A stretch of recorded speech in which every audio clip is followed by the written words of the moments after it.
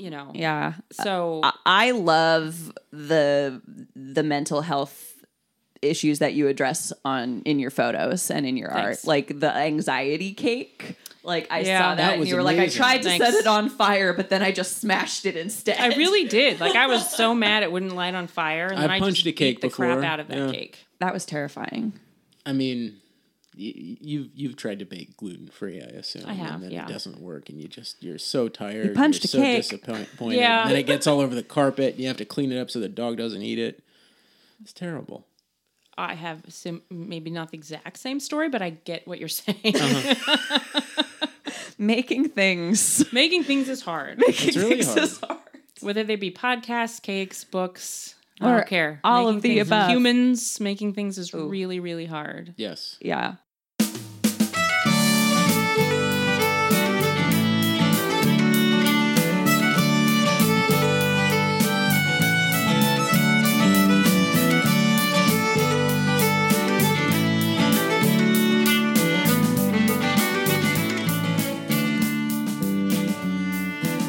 Welcome to the Hybrid Pub Scout podcast with me, Emily Einelander. And me, Corinne Kolaski. Just kidding. We're mapping the frontier between traditional and indie publishing. And as you may have guessed, Corinne unfortunately has a very bad sore throat today and will not be here. And in her place, we have who is that? Who are you? Who am I? I'm your husband. Oh, shit. You feeling okay? Who let you in here? You did. You actually requested that I be on here because while I don't know anything about books, I do know some stuff about cake. And we're fortunate enough to have someone else who knows a lot about cake and books here today. So it's basically like... It's a special day. It's a big day. Where everyone is happy. So we have Jessica Reed here today. Jessica is an artist and writer and author of the book The Baker's Appendix. Formerly a senior designer with Penguin Random House, she now freelances as a cover designer for self-publishing authors, as well as writing about baked goods and other food subjects. Find her online at reedsy.com/Jessica-Reed, thecakehistorian.com, and on Instagram at cake_historian. Hi, Jessica. Hi. Thanks for coming. Thanks for having me. Yeah, it's nice of you to drive all the way out here It's an adventure. from the gigantic sprawl of Portland, Oregon. I just get to, my husband has the daughter for the evening, so it's sort of a break. Oh, good. Oh, she's going to hear this and not be happy I said that, but... Well, now Mom. she knows. She's here playing with a dog without you. Better Sorry, get B. mad. Our extremely needy and overly affectionate dog who does not have a good sense of personal space and boundaries. it's a lovely and things. dog. I'm a cat person, so I've got to get adapted to dogs for my daughter's sake. Well, I understand that most book people are cat people. I made the mistake once of making, like, I like cats, just for the record, but I was in like the workroom with a bunch of people in my publishing program one day, and someone said something about dogs being smelly, and I was like, I think cats are smelly, and they just it was like Inception, where everyone turns around and stares at Ellen Page. Wow. And one of the women was like, I like the way my cat smells. And I was like, okay, well. That's intense. This was a mistake. I'm sorry. Wow. But I just want to make it clear I love cats. And so does Corinne. But She yeah, so does you're love getting cats, a dog yes. soon. Yes, well, yeah, she'll No, probably implode wait. if we don't get one for her 8th birthday. She just turned 7. Okay. We've been saying when she turns 8, we can get a dog. So this is the year we figure out how to make that happen. The logistics of having we have a cat. Mm-hmm. Another animal. What's your cat's name? Mary. Oh my gosh, I love a good human name for We adopted her from a shelter in Brooklyn, and she came with that name, and her papers said she was, I shouldn't laugh, abandoned at a church in Brooklyn. Aww. It's just this dramatic orphan story. named Mary. So Mary. So she was obviously owned by an old lady who pampered her because she'd been horribly declawed, which I don't believe in, but she'd been declawed. She was obsessed with canned food, and she's lazy. And so to me, that's the hallmark of a pampered pet. So we adopted her. The Blessed Virgin. And she's just like the sweetest, laziest cat. Well, it was funny because at the same time we adopted another cat. We adopted them together, and that cat we were going to call Elizabeth for Mary and Elizabeth. And then we found out Elizabeth was actually a boy because they'd done, I don't know. Anyway, So you had to change it to Joseph. Well, then it was just Tom. It was Tomcat. Okay. We just did That's Tomcat, and then unfortunately Tomcat passed away before we moved here. Oh, R.I.P. Tomcat. R.I.P. Tomcat. Yeah. All right. Well, let's dive into the publishing side of things to start with. Why did you start pursuing publishing and specifically design work in publishing? Well, so I've always been a book person. Always. It's been my first love. And I studied writing and art in college. And I went to college kind of late because I went to beauty school and I dropped out of beauty school. Did people sing the song to you? Oh, always. Okay, yeah. I won't do it then. And and then I went to college and I graduated, and I'd always wanted to go to New York City. My mom grew up in New Jersey, and my grandparents were both partially raised in the Bronx.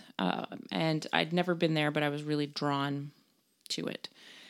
And I didn't really know how. I didn't have enough guts to just go, but I applied to the Publishing Institute at New York University and got into that and was like, I'm just going to give it a try. I'm going to go. It's 2 months, live in a dorm, and I'll see what I think. I'll see if I think I can do this. And so I went to the Publishing Institute, actually with the idea that I wanted to write for magazines. That's kind of what I wasn't actually looking at book publishing. I was more thinking of being a writer for magazines. I was obsessed with Interview Magazine and all kinds of magazines of that sort back then. So I got into the Publishing Institute, went to New York, lived in the dorms. It was amazing. And the 2 months ended, and I went home and got all my stuff and gave my cat to my sister and moved out there, moved out to New York with a couple of boxes and a lot of CDs because this was way back when. Well, I mean, you were wanting to write for magazines, so I assumed. Well, this was a CD era as well. Yeah, this was 2002. So right at the end. Yeah, so it was just post 9/11.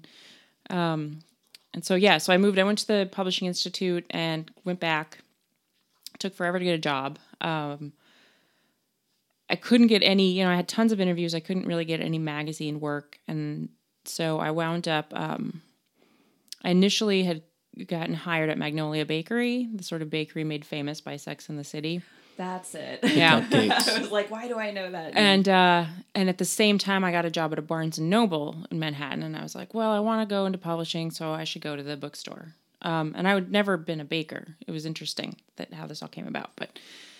So I worked at Barnes & Noble in Chelsea for a while, and that was a riot because you'd turn around and be like, oh, hey, Kate Winslet, what do you need? Or, hey, Bette Midler, how can I help you? Oh, my God. Yeah, Nice. It was nuts. The people that would come in, I chased Nigella Lawson down and to get her to sign a book for me. JT's freaking out. She was really, really nice. Was she? Very She's nice. really nice Yeah, in I whipped person? a pen out of my hair, and she kind of looked at it like, it's a little gross, but she signed my book anyway. And That's wonderful. yeah, just the people that would come in it was wild. The whole store shut down when Harrison Ford and Callista Flockhart came in. Wow. It was wild. What So did they read? I actually didn't help them. Some other coworkers helped them, and then a couple others carried the books back to their apartment. So Wow. yeah. There was first class service at Barnes & Noble, but so that store is actually not there anymore. But a totally random story that I won't go into, but I did once get hit on the head with a hammer at that store. Oh, wow. Yeah. On purpose? No. Okay, well, that's good. No. And I was fine. I grazed my head. I went to St. Vincent's. Wow. Yeah. So a lot happened. Yeah. So anyway, I worked at Barnes & Noble, and then a friend of mine that I'd met through the Publishing Institute was working at Penguin in managing ed. And we had lived together for a few months after the dorms. We'd moved into a house together in Carroll Gardens, which is a neighborhood in Brooklyn. And then for reasons I won't go into, that living arrangement didn't work out. So I moved into another apartment in Greenpoint, which is the northernmost little neighborhood in Brooklyn before you get to Queens, on the west side of the borough. So I got an interview for advertising and promotion assistant at Penguin. And I had the interview. I had a lot of interviews at that time, but I had that interview, and I went back to work at Barnes & Noble, and like a month later, I got a call saying, that they wanted to hire me, and I think I started to cry or something. Like, I was so relieved. Yeah. And so I first started as an assistant in ad promo, working. It's been so long. I worked on like the Berkeley imprint, and so Ace and Rock, so Sci-Fi, Berkeley, NAL, which dissolved into, like, so much has changed in the last over a decade. But Penguin Press, when it first started, all kinds of imprints. And then I kind of rose up through the ranks and became an ad promo manager. And then all throughout the course of doing that, I, as a lifelong artist, was itchy, So I was taking continuing ed classes at Parsons and the School of Visual Arts in design, hoping to, I wanted to integrate design work in with the work that I was doing as a marketing manager, which involved mostly copywriting and project management. Yeah. But we also did some design in that position. And over time, I kind of beefed up my resume, and then internally found a position as a senior designer, which switched me over to still Penguin, but working, there was, I don't know how many imprints at Penguin at the time before we merged with Random House, but I went into a different group that was like Riverhead and Penguin itself and Penguin Classics. And so I was there until I left. Well, then it kind of switched before I left because of the merging.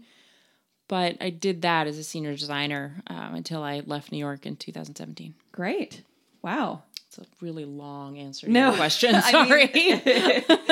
Nobody really, I think there were a couple people we've talked to who had a rather straight trajectory, but not many people do. Yeah.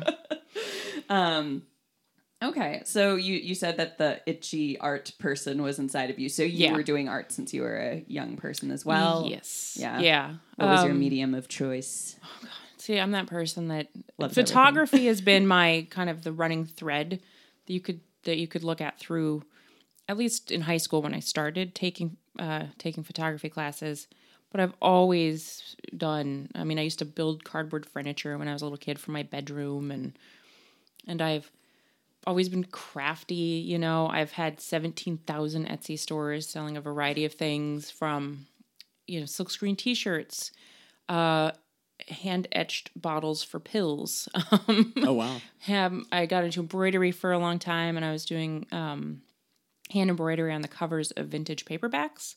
And I sold some of those through Etsy and through Food 52. Okay. Sold a bunch of, vintage cookbooks with my embroidery on them. So yes, I've always been drawn to the arts, and writing and art were my two, and finding a way to meld them into book was my kind of main goal in life. Well, which I think is what I liked about magazines, visual as well as written. Mm-hmm. And then I would think frequency as well. You get to it's continue exciting to do projects. Yeah. Mm-hmm. But, I loved being in an office every day surrounded by books like that. Having just the work I got to do was amazing. The stuff we got to do there I felt really lucky that I had the career I had there. It was hard to walk away. Yeah, I bet. Yeah.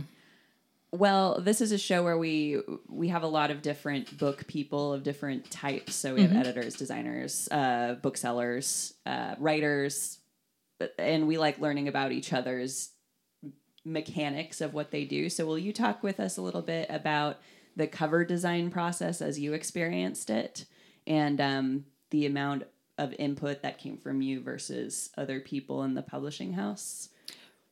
Well, I guess I should have mentioned. So I never did cover design while at Penguin. No, I was an ad promo. So I did. Okay. I guess I thought. Sorry. Okay. I started doing cover design while I was here. Oh, okay. And I then did. Tell us about that bridge. Okay. Well, yeah. So Penguin, I did I continued staying in marketing, and so I did, New York Times ads and online ads, and everything from ads and catalogs down to when publishers send galleys of forthcoming books out, particularly if it's a special. I don't want to say special author. But a book that's getting a lot of press or something they're super excited about, we'll make these kits for sending the galleys. And so we did those by hand. Those were done by hand, assembled by 6 or 7 of us standing around making these kits. We did a really fun one for Deb Harkness when Discovery of Witches came out. We did a really fun one for Elizabeth Gilbert for Signature of All Things. I was pretty involved with stuff for Lev Grossman and the Magicians when that first book came out. So in that sense, I kind of had my hands in all the different areas. And so that's what I did for a very long time. And then when we moved here, I did attempt to get into I attempted to get work in the tiny publishing industry that is here in Portland, and had absolutely no luck. Yeah. So I always wanted to do covers. It's a harder game in design and in book publishing unless you've come straight. I don't know. It was not something I think I was built for out there. I didn't come straight from a design program. How does someone get chosen to make the book cover in big publishing? Yeah, how if I know? I honestly have no idea. And there were some really nice people that worked in cover design, but it was sort of kept this sort of insular, separate thing. We had to interact with them. We had to get their work. We would take their work and adapt it for ARCs or galleys. Right. So we were in constant contact with cover design. But it was a world unto itself. Yeah. And I think, I befriended over the years, I befriended Coralie Bickford Smith, the British Penguin person responsible for all of the embossed hardcover classics that came out. Oh, yeah. And she was interesting to talk to because she's a cover art. That's what she does, is cover design. And I think the trajectory, it's just, I don't know. Well, and those are the people who do all of those series of classics where every few years there's a different motif. So that's who I worked. I worked on those a lot of those over the years. Wow. Yeah, which was Legendary. Really cool. Yeah, it was really really cool. That's awesome. We'd make T-shirts and we'd do all kinds of fun stuff. But I know several people who would envy the shit out of you for that. it was cool. No, it was, and their final projects on it and stuff. It was funny being someone in that position. It is in a sense true that a lot of the people that work in publishing in New York are either, I don't want to get myself in trouble for this, but either come from money or went to the really big schools. There were a lot of people I worked with that whose parents paid for apartments for them, or they'd gone to the Seven Sisters schools, they'd gone to Yale or Harvard, and they had these. And I literally was a beauty school dropout who went to a state college that I could get into because it didn't require SATs. That's how. Yeah. And I sort of worked my way into it. So there was this. I didn't come from where a lot of them came from. And I'm not saying everybody that works in publishing is like that. And even the people that did, they're all wonderful people. I can't really speak poorly about any of them, but it was just a different experience. If you can, then, if you can live that, why wouldn't you? But, well, yeah, hey, if my parents could have paid for an apartment and I wasn't living with, a knife thrower's assistant in a dining room with a plastic wall, that would have been... Was that why it fell apart? They wanted to drag you into the knife throwing industry? No. She was cool. She was really cool. She was an actress, and she was the person that got the knives thrown at her. And we shared the apartment with 4 or 5 other people, and it was an old dentist's office. And oh, wow. That's fun. Yeah, there was a plastic, literally my room was a dining room next to the kitchen with a plastic wall that divided the dining room from the kitchen so it could be a bedroom. And I slept on an air mattress, I think. My parents had to mail me an electric blanket because I was so cold. It's really... Don't put it too close to the plastic. Yeah, get the tiny violin off my shoulder. But when I was a kid, I thought that was like the starving artist New York experience. So there you go. It kind of is actually not as cool though as I expected it to be. Nor was it nor was it New York in the 1930s, which is I think what I went there to find, or the 1920s. I wanted to be in Greenwich Village, and you wanted to do like thoroughly modern Millie. It was awesome. But I worked in Greenwich Village, which was cool. So at least Penguin offices were downtown Manhattan, whereas everything else in publishing in New York happens in Midtown. Right. And I think, honestly, had I gotten a job in publishing in Midtown, I would have not lasted because Midtown's... I'm actually not a crowds person, which is weird for somebody that moved to New York, but it's pretty chaotic, whereas the Village, you'd walk around and... I'm not kidding when I say I'd see Sarah Jessica Parker taking her kids to school. Mm-hmm. Or you would, Kate Winslet again, her kids, I'd walk past them going to school because people could do that down there. There was not... It's a part of town where people leave each other alone. People leave each other alone.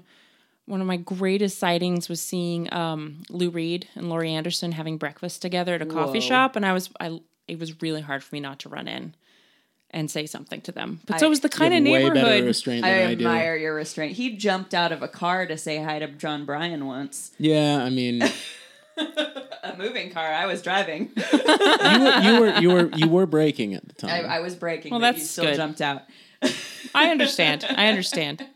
I do. It's in LA. They expect it there. All right. Yeah, no. So it was nice.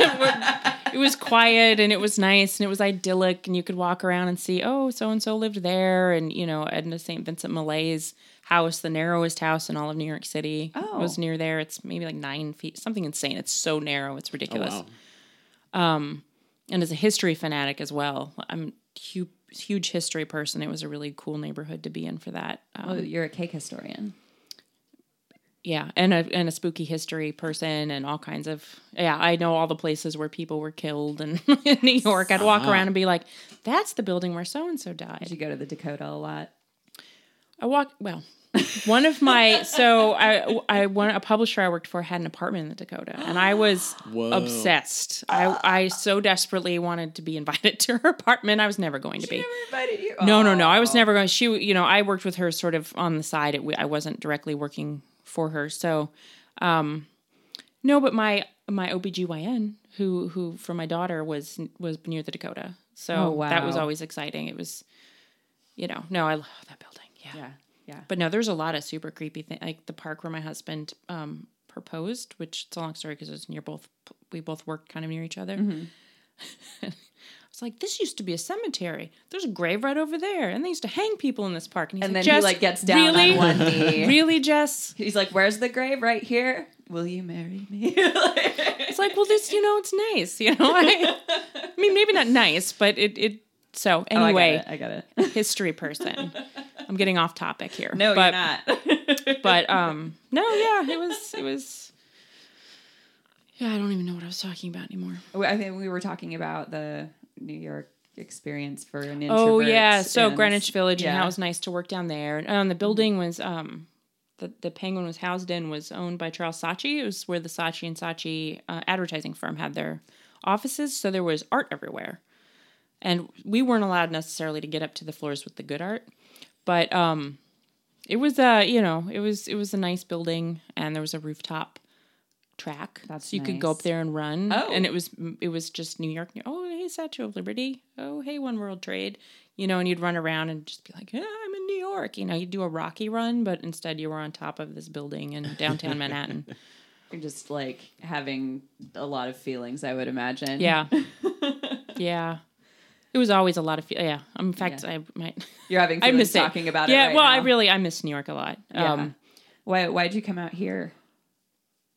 Or is that too personal? Just really hard there.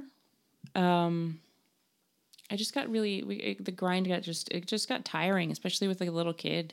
Right. We just the school system's pretty different out there, so trying to figure out how to navigate that was rough. I was just really tired. Yeah. My husband is an architect, and he was he wanted to do work. He loved the work he was doing, but he kind of wanted to get involved in stuff that felt a little more meaningful to him. Okay. Then, he did a lot of high-end residential, which was really cool. But at the same time, he wanted to do something that felt like it was giving back. Right. And I'd just been at Penguin. I was there for 14 years, which was a really long time to stay at one company. Yeah, that's a long you run. You survived the early 2000s there. So that was a pretty rough time, right? It was a transitional period. It was always kind of transitional there, but so yeah, I think we just, I look back and I realized I'd kind of wanted to leave forever. I mean, I feel like I talked to one of my millions of therapists, probably starting in 2006. In fact, when I met my husband, I was pretty close to. I actually started baking because of all this back then. Right. But when I met my husband, I was thinking of leaving New York, and that was around 2006. And then I met him, and I was like, oh, okay, I'll stay. But yeah, I think just couldn't do it anymore. No, it's hard. It's a hard question to answer because to me, it's still one of the best cities in the entire world. It's home.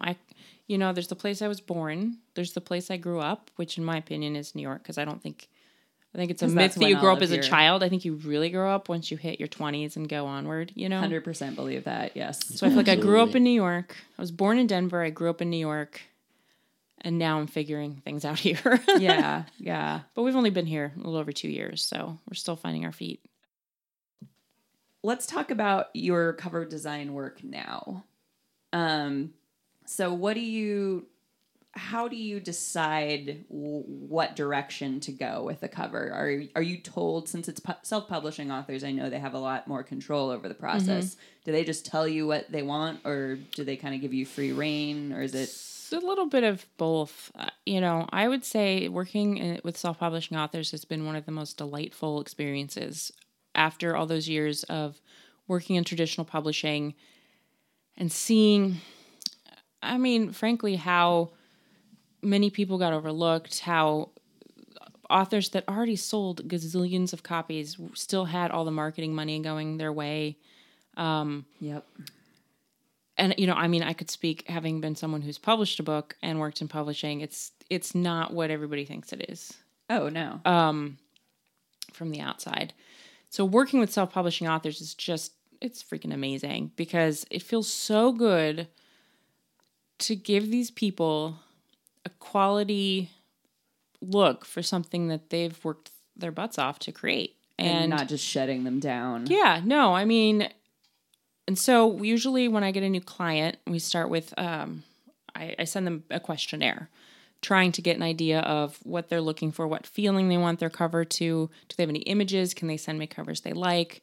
More importantly, what do you not like? A lot of people won't tell you what they don't like until you ask them. So I find out what they don't like. And then it just becomes a process. I do stock image research. I usually start with that and see what images capture them. I usually am just working off a synopsis, but a synopsis of whatever of their book, is. of their particular book, yeah. And then once we've agreed upon a look, I'll draft the full cover. I'll come up with fonts, and usually I try to give them a few options to choose from, and we'll get a direction. It's really a collaborative process. Right. Of course, they're ultimately the ones with the creative control. I'm just helping steer them in a more polished direction, perhaps, than they might be able to pull off on their own. Right. I don't think a lot of people, even people who do have a little bit of design experience, it can pull off a cover very easily. Like, to me, it seems like a really difficult thing to do. Like, I have friends who do self-publishing and they'll buy like $200 covers and they look good. Yeah. But I couldn't do it myself. It seems like a very unique skill to me. So it almost the sort of thing where you really should hire someone else to do it unless you're really confident. Because it really shows when you have a cover that yeah, exactly. that is extremely amateurish. Yeah, exactly. Yeah, it does. Let's talk about cover trends. Just your opinions. Your opinions on cover trends. Okay. What ones do you hate the most? Oh God. It's funny as somebody who's so. What do I hate? This is a really tough question. Yeah? Yeah. I'm sorry. No, I just, I don't think I've ever thought about particular design trends and what I hate about them. Is the question too mean? No, it's not mean at all, but I'm honestly blanking. I guess the covers I never really. I get really tired of a lot of prescriptive nonfiction covers, particularly because they're prescriptive. You know, they all look the same. They're the easiest to do in a way because it's like, okay, big, bold font, And a white background. a color, a white background, maybe some, image that harks to some kind of thing that, a syringe or a frowny-faced balloon, a single image that evokes what the book is like about. a Malcolm Gladwell, like a feather or... Yeah. It's just kind of... not tiresome, but one of your cake historian pictures is of like a cake being smashed by a stack of self-help books, isn't it? Mm-hmm. Oh yeah, self-help. I am loath to admit my absolute problematic thing with self-help books, but I worked fave for a lot of people, genre-wise. Don't look at me. I used to work for Mind Body Spirit publisher, and Corinne still works there. And I was the sort of person who like read them on my own while everyone made fun of them and was like, yeah, that's stupid. I am less embarrassed about reading like really smutty romance than I am about reading self-help books. Yeah, people are pretty, it's the sort of, you make your own cover. You could whip out your, paper bag from the grocery store like you had to do in high school. Yeah. And cover your book with a different cover. Blind date with a book. So, yeah, no, I've always been into self-help books or I think I grew up with a father who is rather existentialist in nature. And when I broke up with my first boyfriend, he bought me a copy of Existential Psychotherapy and said, read the chapter on death. Everything will be fine. Wow. I was just like, what? Wow. So it's always been sort of part of my life. Damn. Although I never did actually read that chapter. I mean, that sounds like a smart move. It was pretty intense. Kind of throwing you into the deep end. Well, I mean, I won't even get started there. But yeah, no, I've always been drawn to self-help and all that kind of stuff. Yeah. But it's also problematic in my mind in a lot of ways too. I mean, we do terrible things to ourselves in so many other ways, and why not with our reading habits too? Yeah. Which is why I did that cake, because I felt like I was looking everywhere for answers and it was suffocating me. All the different ideas are, I think there's this, I absolutely would not call it a trend, but it's been, I think, in more widely shown in the world. I don't want to say, but this whole manifesting genre that's been happening. Yeah. Maybe they started with The Secret and old Law of Attraction books, but now there's all the new manifesting books, and they're on one hand, there's such a draw to think, okay, I'm in control. If I just am happy, I can make this happen. And then you suddenly realize that conversely, if it doesn't happen, you blame yourself. And all the poor people and the sick people made themselves poor and sick. Well, exactly. Yeah. And that's it's elitist, it's classist, ableist. it's sort of, It's shitty. yeah. It's really shitty. But then on the other hand, you want to feel like you can bring good things into your life with your brain, Yeah. but you don't want to bring the bad things into your life. Yeah, and But you don't that's want what- to feel responsible if if something doesn't happen, you don't think, I just didn't think happy hard enough. But you're gonna anyway. Right. So you get even the if you don't agency, wanna but think you also that. get to Exactly. beat yourself up about it So later. Yeah. that's probably, Yeah. so I've actually pulled back quite a bit from any kind of self-help literature. Same. I'm proud of us. Yeah, it's hard, but it's worth it. Yeah. It's like empty calories. Yeah, You just hate yourself in the morning. pretty much. Yeah. Probably even more than consuming empty calories, though, because sometimes that's wonderful. Cake. Cake is not an it's empty not an calorie. empty calorie. I don't Okay, well, know you know, what you were talking about. Perception. I agree with you. I'm sure there's a lot of people out there that would think self-help books are not empty calories. So That's what I'm saying. Yeah. Exactly what I'm saying. But let's talk about cake more. Let's talk about how the cake historian originated. I would like to know. Really, I did not grow up baking. No one in my family bakes. My mother baked Duncan Hines boxed mix once a year, Mm-hmm. And when I was in New York, I'd always been drawn to cake in the artistic sense. And when I was working at that Barnes & Noble in Chelsea, there was a book that had come out called Cakewalk, I think it was, by an artist named Margaret Braun. And no, it wasn't called Cakewalk. Maybe it was Cakewalk. I can Google it. Anyway, I don't know. I became enamored with that book. And It is Cakewalk. okay, good. I got it right. Nice. I became enamored with it, and That's a lot of tears, used my to- goodness. These are beautiful. yeah, they're kind of crazy, right? And she had a studio in New York, and I started to realize how happy I felt looking at pictures of cake. And so it started out, I started a blog called Pictures of Cake entirely for myself as a repository for pictures of cake. The days before Pinterest. So when I was at work and I was feeling pissed off, I would go and I would look at these pictures of cake, and they would give love me it. good feelings. Yeah. And then when I did some of my design classes, I was making things related to cakes. And then I started baking. I'd kind of lived in apartments that were not very conducive to that for a long time. And then I moved in with a good friend of mine into a different apartment in Greenpoint, Brooklyn.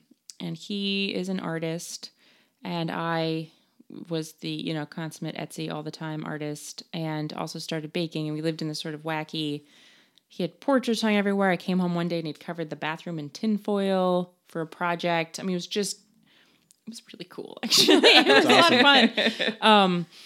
So I started baking. I went to the dollar store and I got stuff. I'd go to the bodega to get sugar. I started trying to bake, and it evolved into where I knew that I couldn't have them at home with me because I would eat them all. So I devised this thing that I started doing at work. I called it Cake Thursday. So every other Thursday, I would design an invitation, or I'd send an invitation out to coworkers, and I'd say, come join me for cake in my office. Thursdays at 4:30. I thought, this is a good way. Friday is coming. Let's have cake. So we did that. I did that for quite a while. And one year I made a calendar of all the cakes I'd done. And then it became like Cake Thursday on Monday, because after I had my daughter, it became too hard to do it on Thursdays. You had to have that weekend in there. Right. Exactly. Well, and then it got a bit more intense. So that's when I started doing a lot more history work. I started to become really obsessed with the history of cake and researching the history of cake in the United States, its connection to feminism, to our ideas of motherhood. And so I would do these historic cakes, and I would design these. I started designing the invitations, and I would email them out, and people would come, and we'd eat cake. And this went on mostly until I left. I did, but so the history became really kind of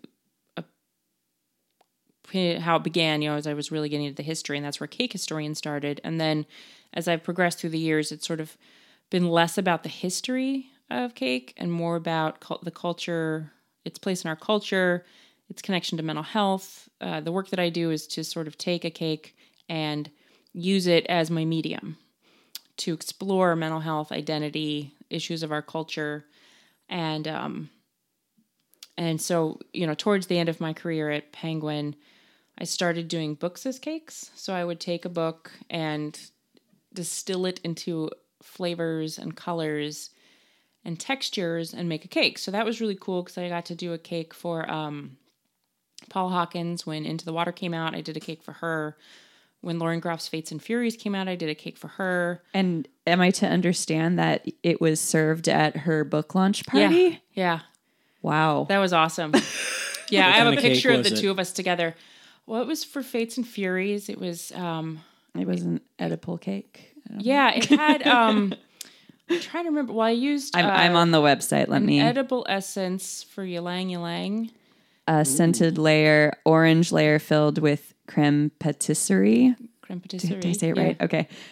Frosted with Swiss meringue buttercream and topped with spun sugar. Hell yeah. Yeah, it's all sort of... It there's...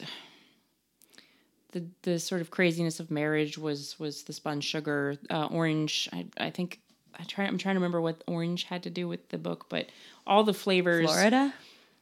It might, but... And then the creme patisserie was... One of the characters was French, and the Ylang Ylang was... I can't remember if it's language of flowers or something, but it's a sort of sexual scent cake. So Books' cake was, and I still do that, not as much as I don't have as much of an audience for it. Well, I do. I give it to the neighbors here now, in my husband's office.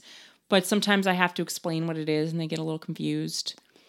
Not confused, but if they've not read the book, or I'm like, this is an esoteric experience, and just like, it's just a chocolate cake, Jess. I'm like, no. It's different than just making puns This cake out has of your baggage. cake. I mean, there is that. I mean, your most thematic cake was the Prince cake. That was, yeah. Now, are we talking about the Little Prince or the musician? The musician. Nice. It was a raspberry-filled cake. Nice. Was it shaped like a beret? I mean, it just had a big purple Prince symbol. It was all purple. Vanilla buttercream. It had raspberries in the middle. Chocolate cake with vanilla icing. Yeah, that's the one. Okay. Yeah, no, I love that book. Yeah, I need to read it. It's a nice read. I do like nice reads like that too. Just kind of stuff that doesn't. I don't know. I can't get into the older I get, the less I can really torture yourself. Yeah. Yeah.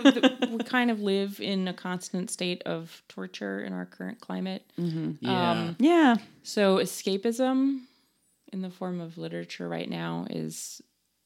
Helpful. I think that's why I like going into the past too with what I read. It's so far removed from.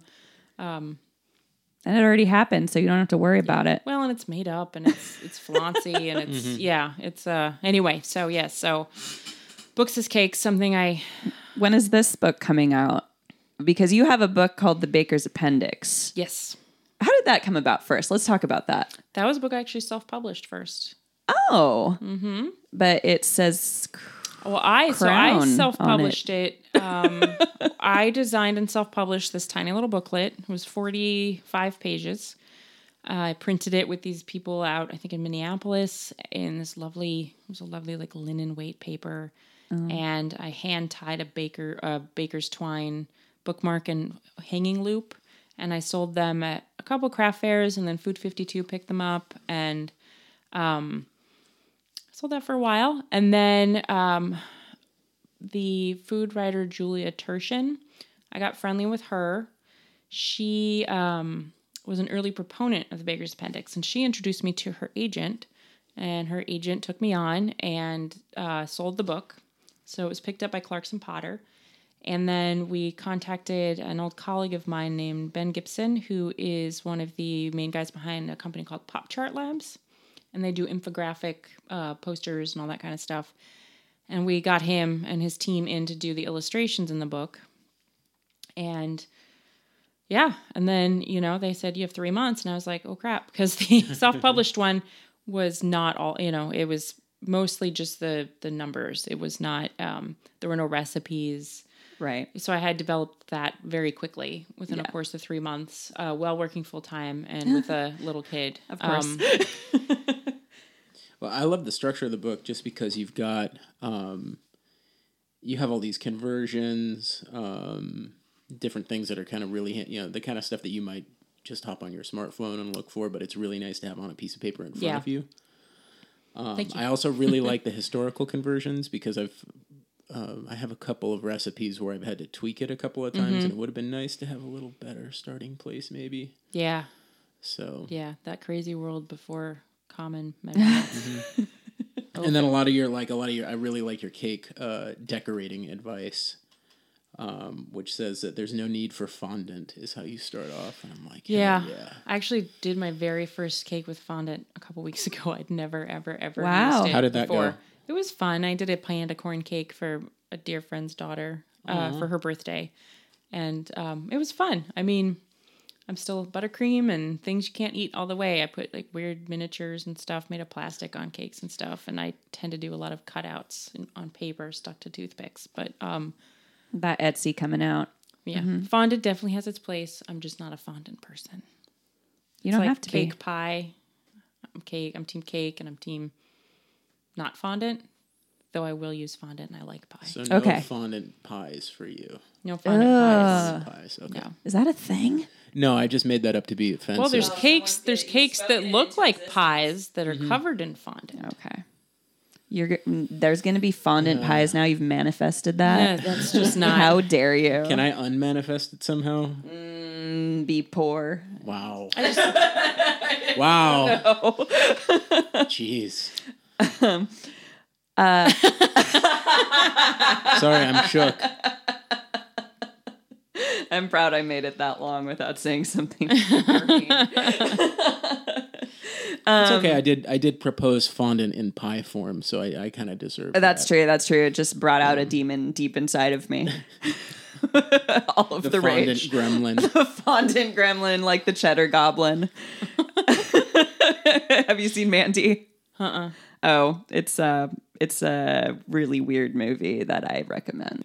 I know JT has a question for you about like shared interests. Are you a fan of a podcast called Carb Face for Radio?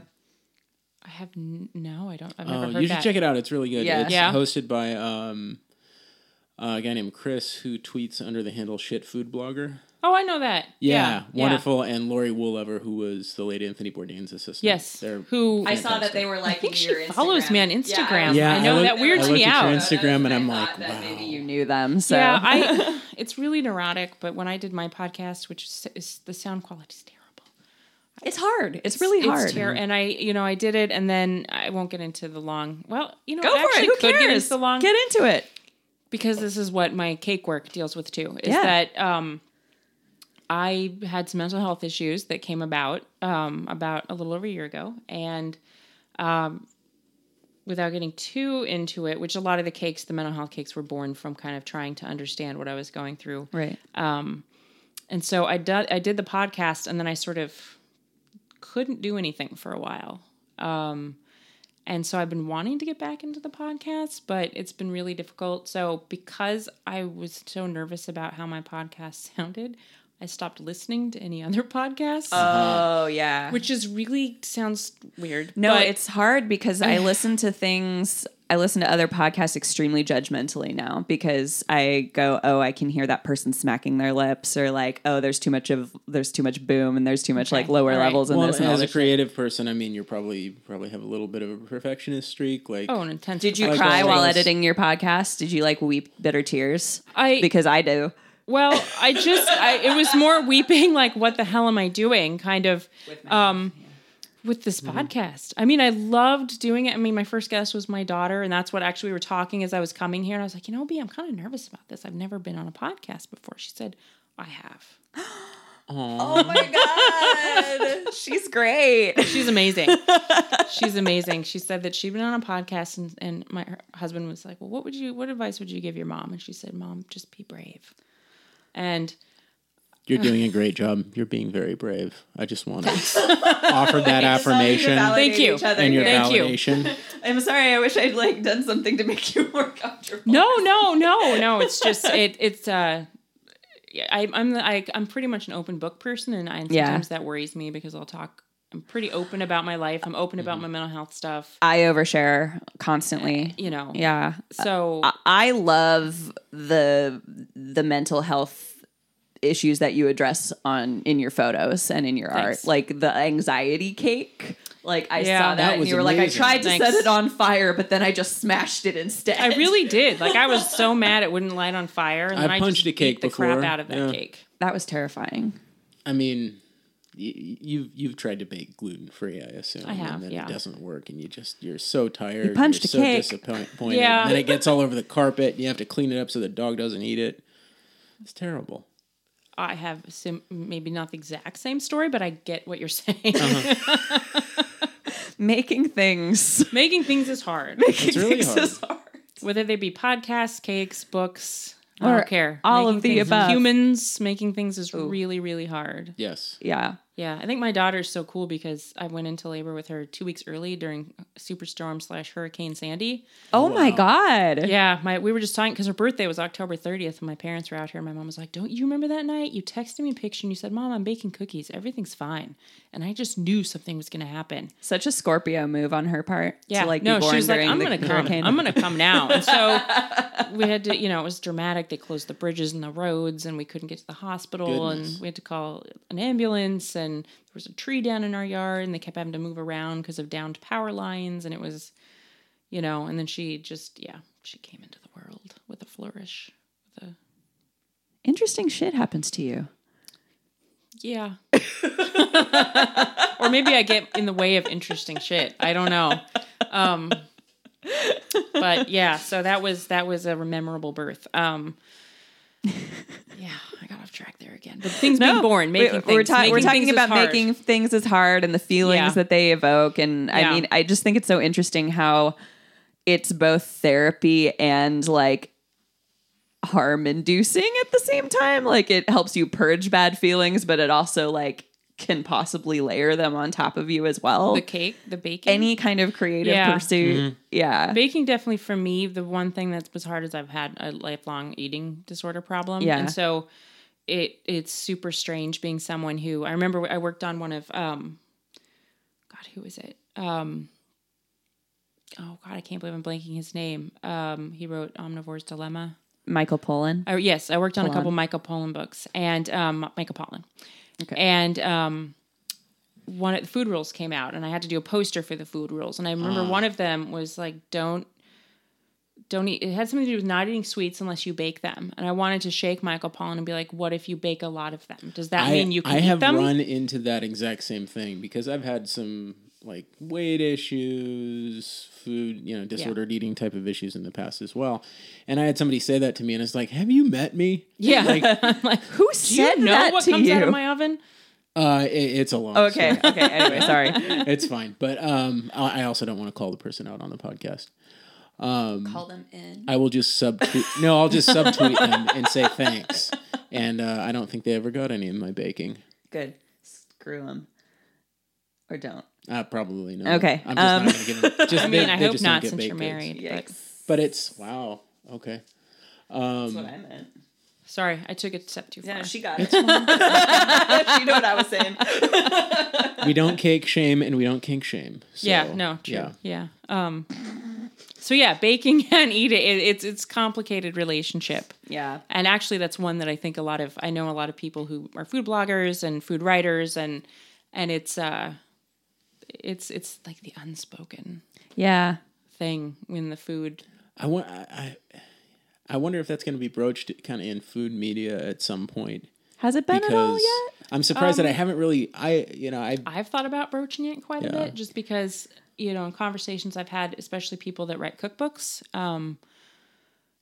you put on weight. Like you have to taste what you make, and I see a lot of food bloggers, and they make a point, and some food bloggers make a point of saying or showing off how fit they are.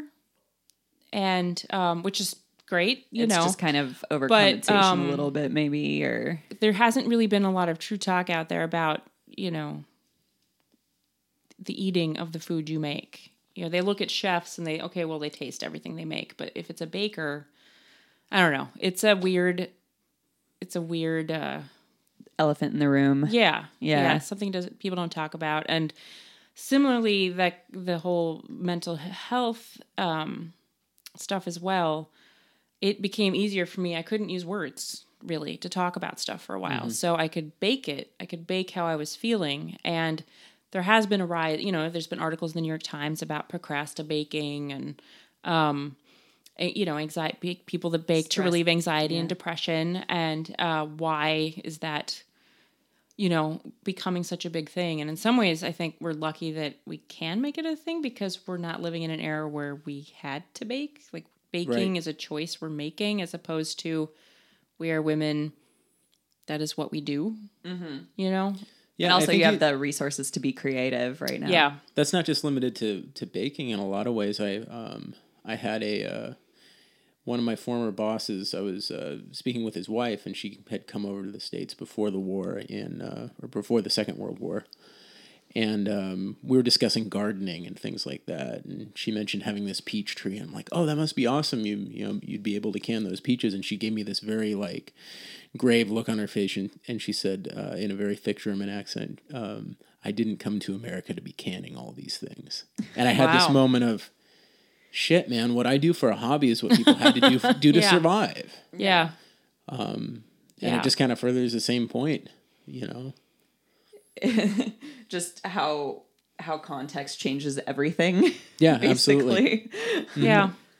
Something you're doing for pleasure or because you are in pain and it gives you pleasure because you're in pain is also something that was a pain point for somebody else. Yeah. Well, Yeah. yeah, I think back, to even my mom being the first generation that really could work outside of Yeah. the home. I mean, granted, she was also lucky in that she was able to choose that, whereas she didn't have to because of, economic circumstances. Right. Yeah.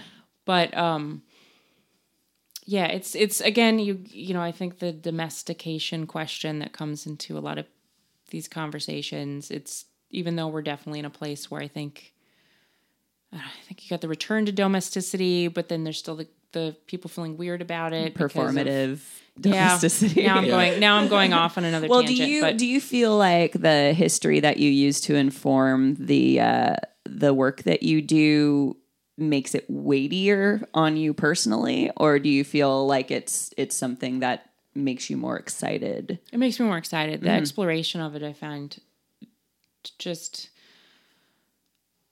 it's just how I talk. It's how, obviously I use words to talk, and I speak in other ways, but I know what you mean. I never, using cake as a medium is funny because it's kind of there are people that do cake art, but it's pretty small group of us that use cake in an artistic sense as opposed to making artsy cakes, if that makes sense. Oh, like using it as a medium. Canvas. Yeah. Yeah, that's what really struck me about seeing your work is that it is such an it's food. Yeah. It is everything in some ways the the ultimate insides accessible medium. Yeah. Because everybody needs it. Well, and then the things that you're putting underneath the frosting also mean something, which is everything. The difference between. So you're saying there's layers to it? Oh my God. We've made it how far in? This is the first pun I've made? I don't think it is, but it's the first one that made me angry. Okay. Then it's the first one that counts. Yeah, no, that is a huge difference. And I hadn't really thought of that in that way before, but not a lot of people who do, when you think of cake art, you think of, Ace of Cakes and fondant. Yes. Fondant, yep. Fondant everywhere. Fondant. Or you think of, my daughter's always like, Mom, you should go on Nailed It. And my husband's like, I don't think you understand. Understand what Nailed It is. Yeah. That your mom would probably do okay. Like, you know what? I don't know. Because they give you 2 hours and I don't know. It doesn't cool enough. Yeah, it's like so many things that everybody likes to watch Great British Baking Show and I love it, but at the same time it's like this is making I'm picturing myself in this role and I'm having a really hard time not running screaming out of the room. Oh yeah, right I have now. anxiety attacks watching it. I love it. And I love Great British Baking Show. It's like my calm time and we make the kid watch it with us too and she's like, I don't want to watch it. And then she loves it. Yeah. We have a video from her when she was maybe 3 and she gets up on a chair and she's like, what are you watching? And we're like, Great British Baking Show. She's like, you're not watching Great British Baking Show.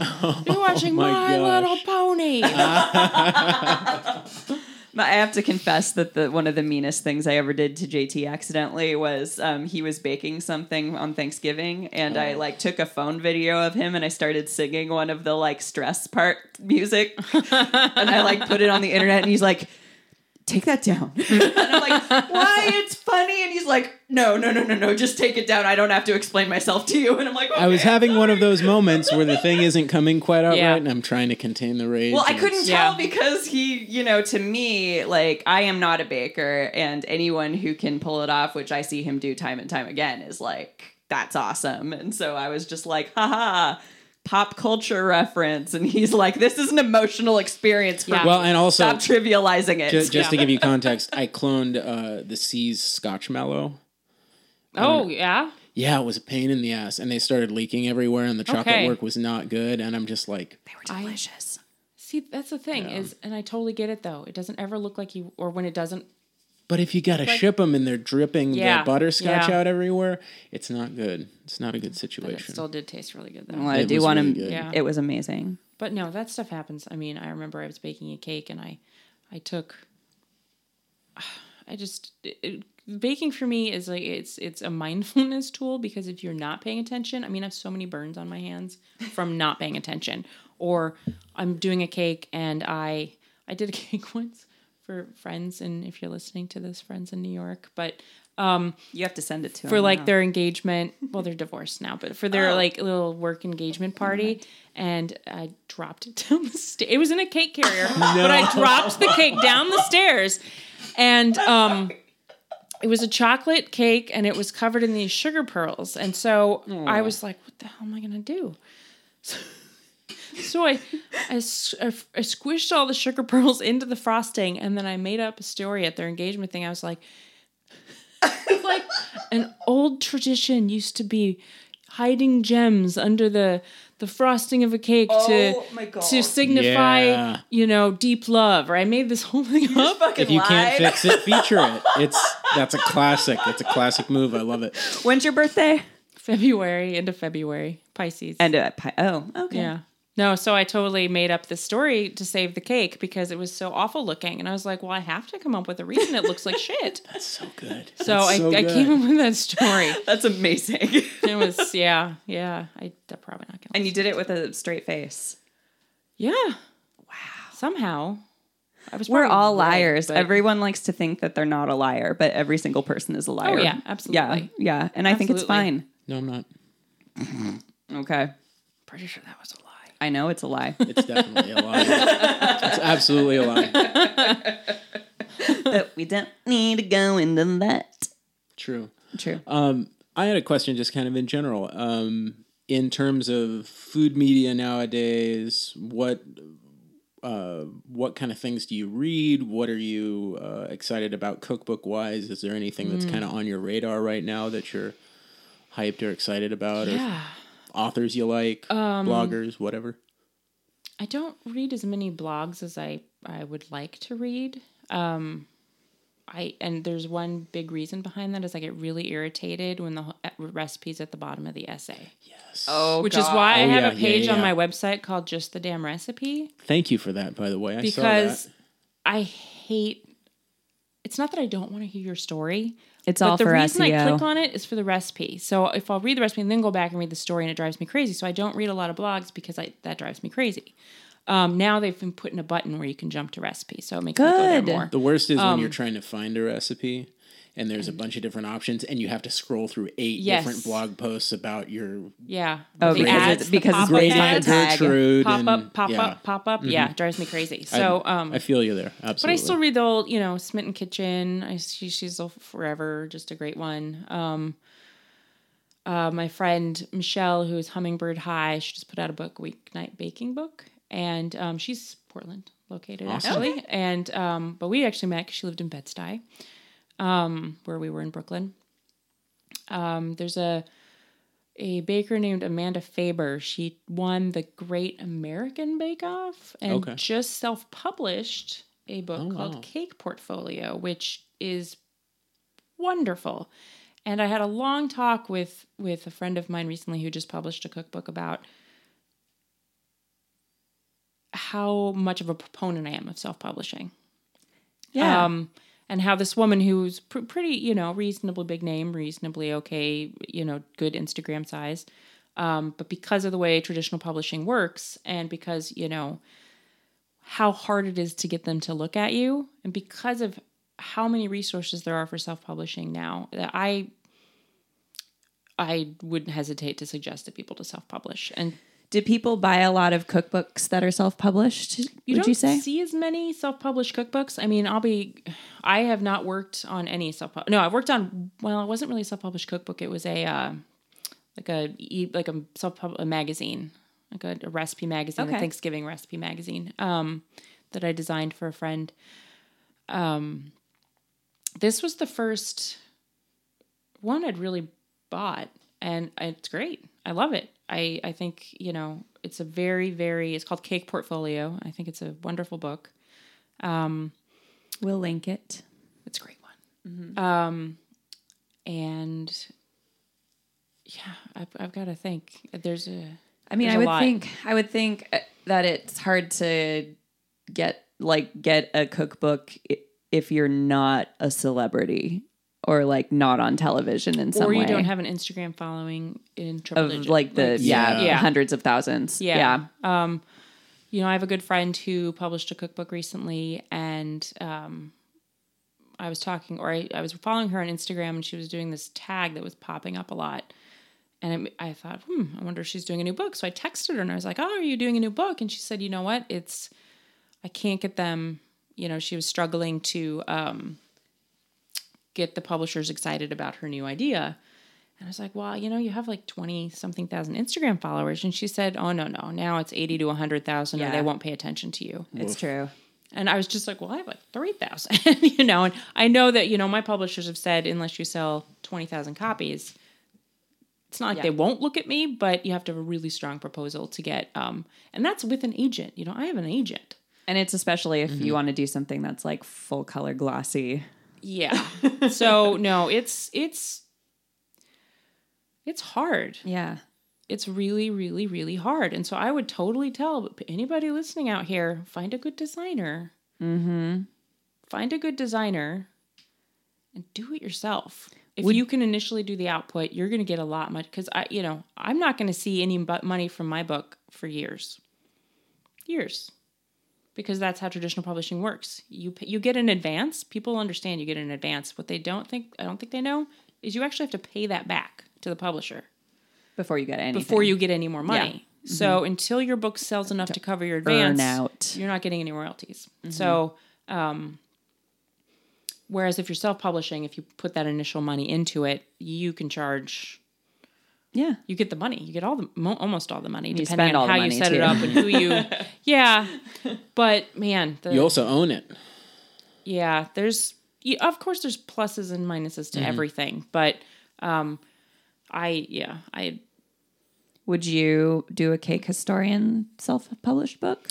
I think a lot about what my next book would be. I would love. I don't even bake, and I would love that. Like, frankly, but well, I'm a book person, so I don't know where in the cake historian world I fit right now. I am talking about working on a project with a photographer on the East Coast who we want to do a Stories as Cakes series, Women in Peril Stories as Cakes. So we're going to take 5 or 6 short stories featuring women in peril, and I'm going to conceptualize these cakes, and she's going to photograph them. And we've talked about like that. You know, she's got some really great contacts out east, and I. You know, because the work I do is a little more esoteric, it doesn't necessarily lend itself to a straight up cake book. It's harder for me to sell the concept. True. But so I do have a nonfiction food related book idea in mind. You don't have to tell everyone on the internet. Yeah, I'm not going to talk too much about it, but it's something I'm pretty excited about. It's related to sweets. And it's related to stuff that's creepy and dark and kind of morbid. And so it's sort of a nice... crossover hit. Yeah, it's like my two worlds colliding. I feel like there are a lot of like spooky chicks who love to bake. So I think there'd be a... I like that. There's some new spooky chicks who love to bake. That's a meetup group. That needs to happen. Get it started. One of the contestants on the most recent season of Great British Bake Off. The Spanish goth. Yeah, I can't remember her name, but man, how great was she? She was great. She was the character. I don't know. I don't feel like there were a lot of characters on the last season. Yeah, I had a crush on Henry. Oh, Henry. Bless his heart. We still actually haven't watched the last episode to see who I don't even remember what happened. I won't say a word. Okay, don't, because we still haven't watched it yet. I don't even remember who won. But yeah, no. Actually, a former Great British Baking Show contestant, and I can't remember her name, but I believe the book is called A New Way to Cake, and it's very new. It just came out, and it's beautiful, and I love that book. Benjamina Abuli. Oh, awesome. Benjamina! I loved her. Yeah, she was fantastic. So she just put out a really great cake book, which has some really cool recipes. There's a cardamom cake with a mulled wine jam that sounds lovely. There's a sweet potato cake that she adds caraway seed to, which is fascinating. Ooh, I'm into that. Just a pinch of caraway seed. Mm-hmm. So I would recommend that book. That's been really exciting to me. Okay. I'll link that as well. But I am such a book person that cookbooks all the way. Yeah. It's hard for me not to. I haven't, to spend a fortune. They're expensive. Like people spend money on cocaine, I spend it on books. It is my dirty habit that, I mean, the books at least stay around. They do. They do. But sometimes they show my short-lived fascinations like, oh, for a little while, just thought she was going to be a woodworker or something, because there'll be like 16 books on woodworking. And yeah. We're not going to talk about our bookshelves right now. I mean, here in this house. Why not? Well, we're not because I could just talk too long about it. Do you have anything else you would like to talk about, or? I don't know. Just, that big publishing isn't everything. That, we still aspire to be picked up by the big guys and be published by them. And it's still great to have these starry-eyed dreams, but we live in a world right now that's much more democratic when it comes to publishing. And if you want to write a book, publish, if you don't have the money to self-publish it, there are avenues, there are ways to make it happen. I think don't let the fear of what big publishing is or could mean to you keep you from going after it, because there's nobody telling you can't write your book but you. Yeah. That's it. Yeah. Yeah. Everyone else is imaginary. Yeah. Like, they don't have a dog in the fight. And there's no one else saying you can't publish your book. Like, that is an option for everybody now. And even if they do say don't publish your book, they can't control you. You still can publish it. Yeah, like, screw them. Even if you can, to say you wrote a book, just because, one of the big guys didn't pick it up doesn't mean you didn't write it. Yeah, even just write it for yourself. Yeah. Yeah. And worry about publishing it later. If there's anything you can see by looking at what gets picked up, so much of what gets picked up now by the big publishers started off as self-published. Yeah. And the numbers on Amazon, a lot of the high numbers are self-published books. Yep. I guess if I was to say anything, I would just say go for it. There's never been a better time. Could you tell people where to find you one more time? Sure. If you're looking for the cover design work I do, it's reedsy.com/Jessica-Reed, REED. And then I'm at thecakehistorian.com and on Instagram at @cake_historian. Great Instagram account. Thank you. Do it. Gorgeous. I love it. Thanks. Yeah. You can find us at Hybrid Pub Scout on Twitter, at Hybrid Pub Scout on Facebook, at Hybrid Pub Scout Pod on Instagram. Please go to hybridpubscout.com to get on our mailing list for all the fun things. If you are a person in self-publishing, if you have a book coming out, if you are an editor who has a book coming out that they liked particularly, email us. We want to share your successes in our newsletter. Emily at hybridpubscout.com or Corinne at hybridpubscout.com. And thank you, Jessica. Thank you for having me. This has been a lot of fun. It was great. And JT, thank you for being guest host today. Always a pleasure. And thanks for giving a rip about books.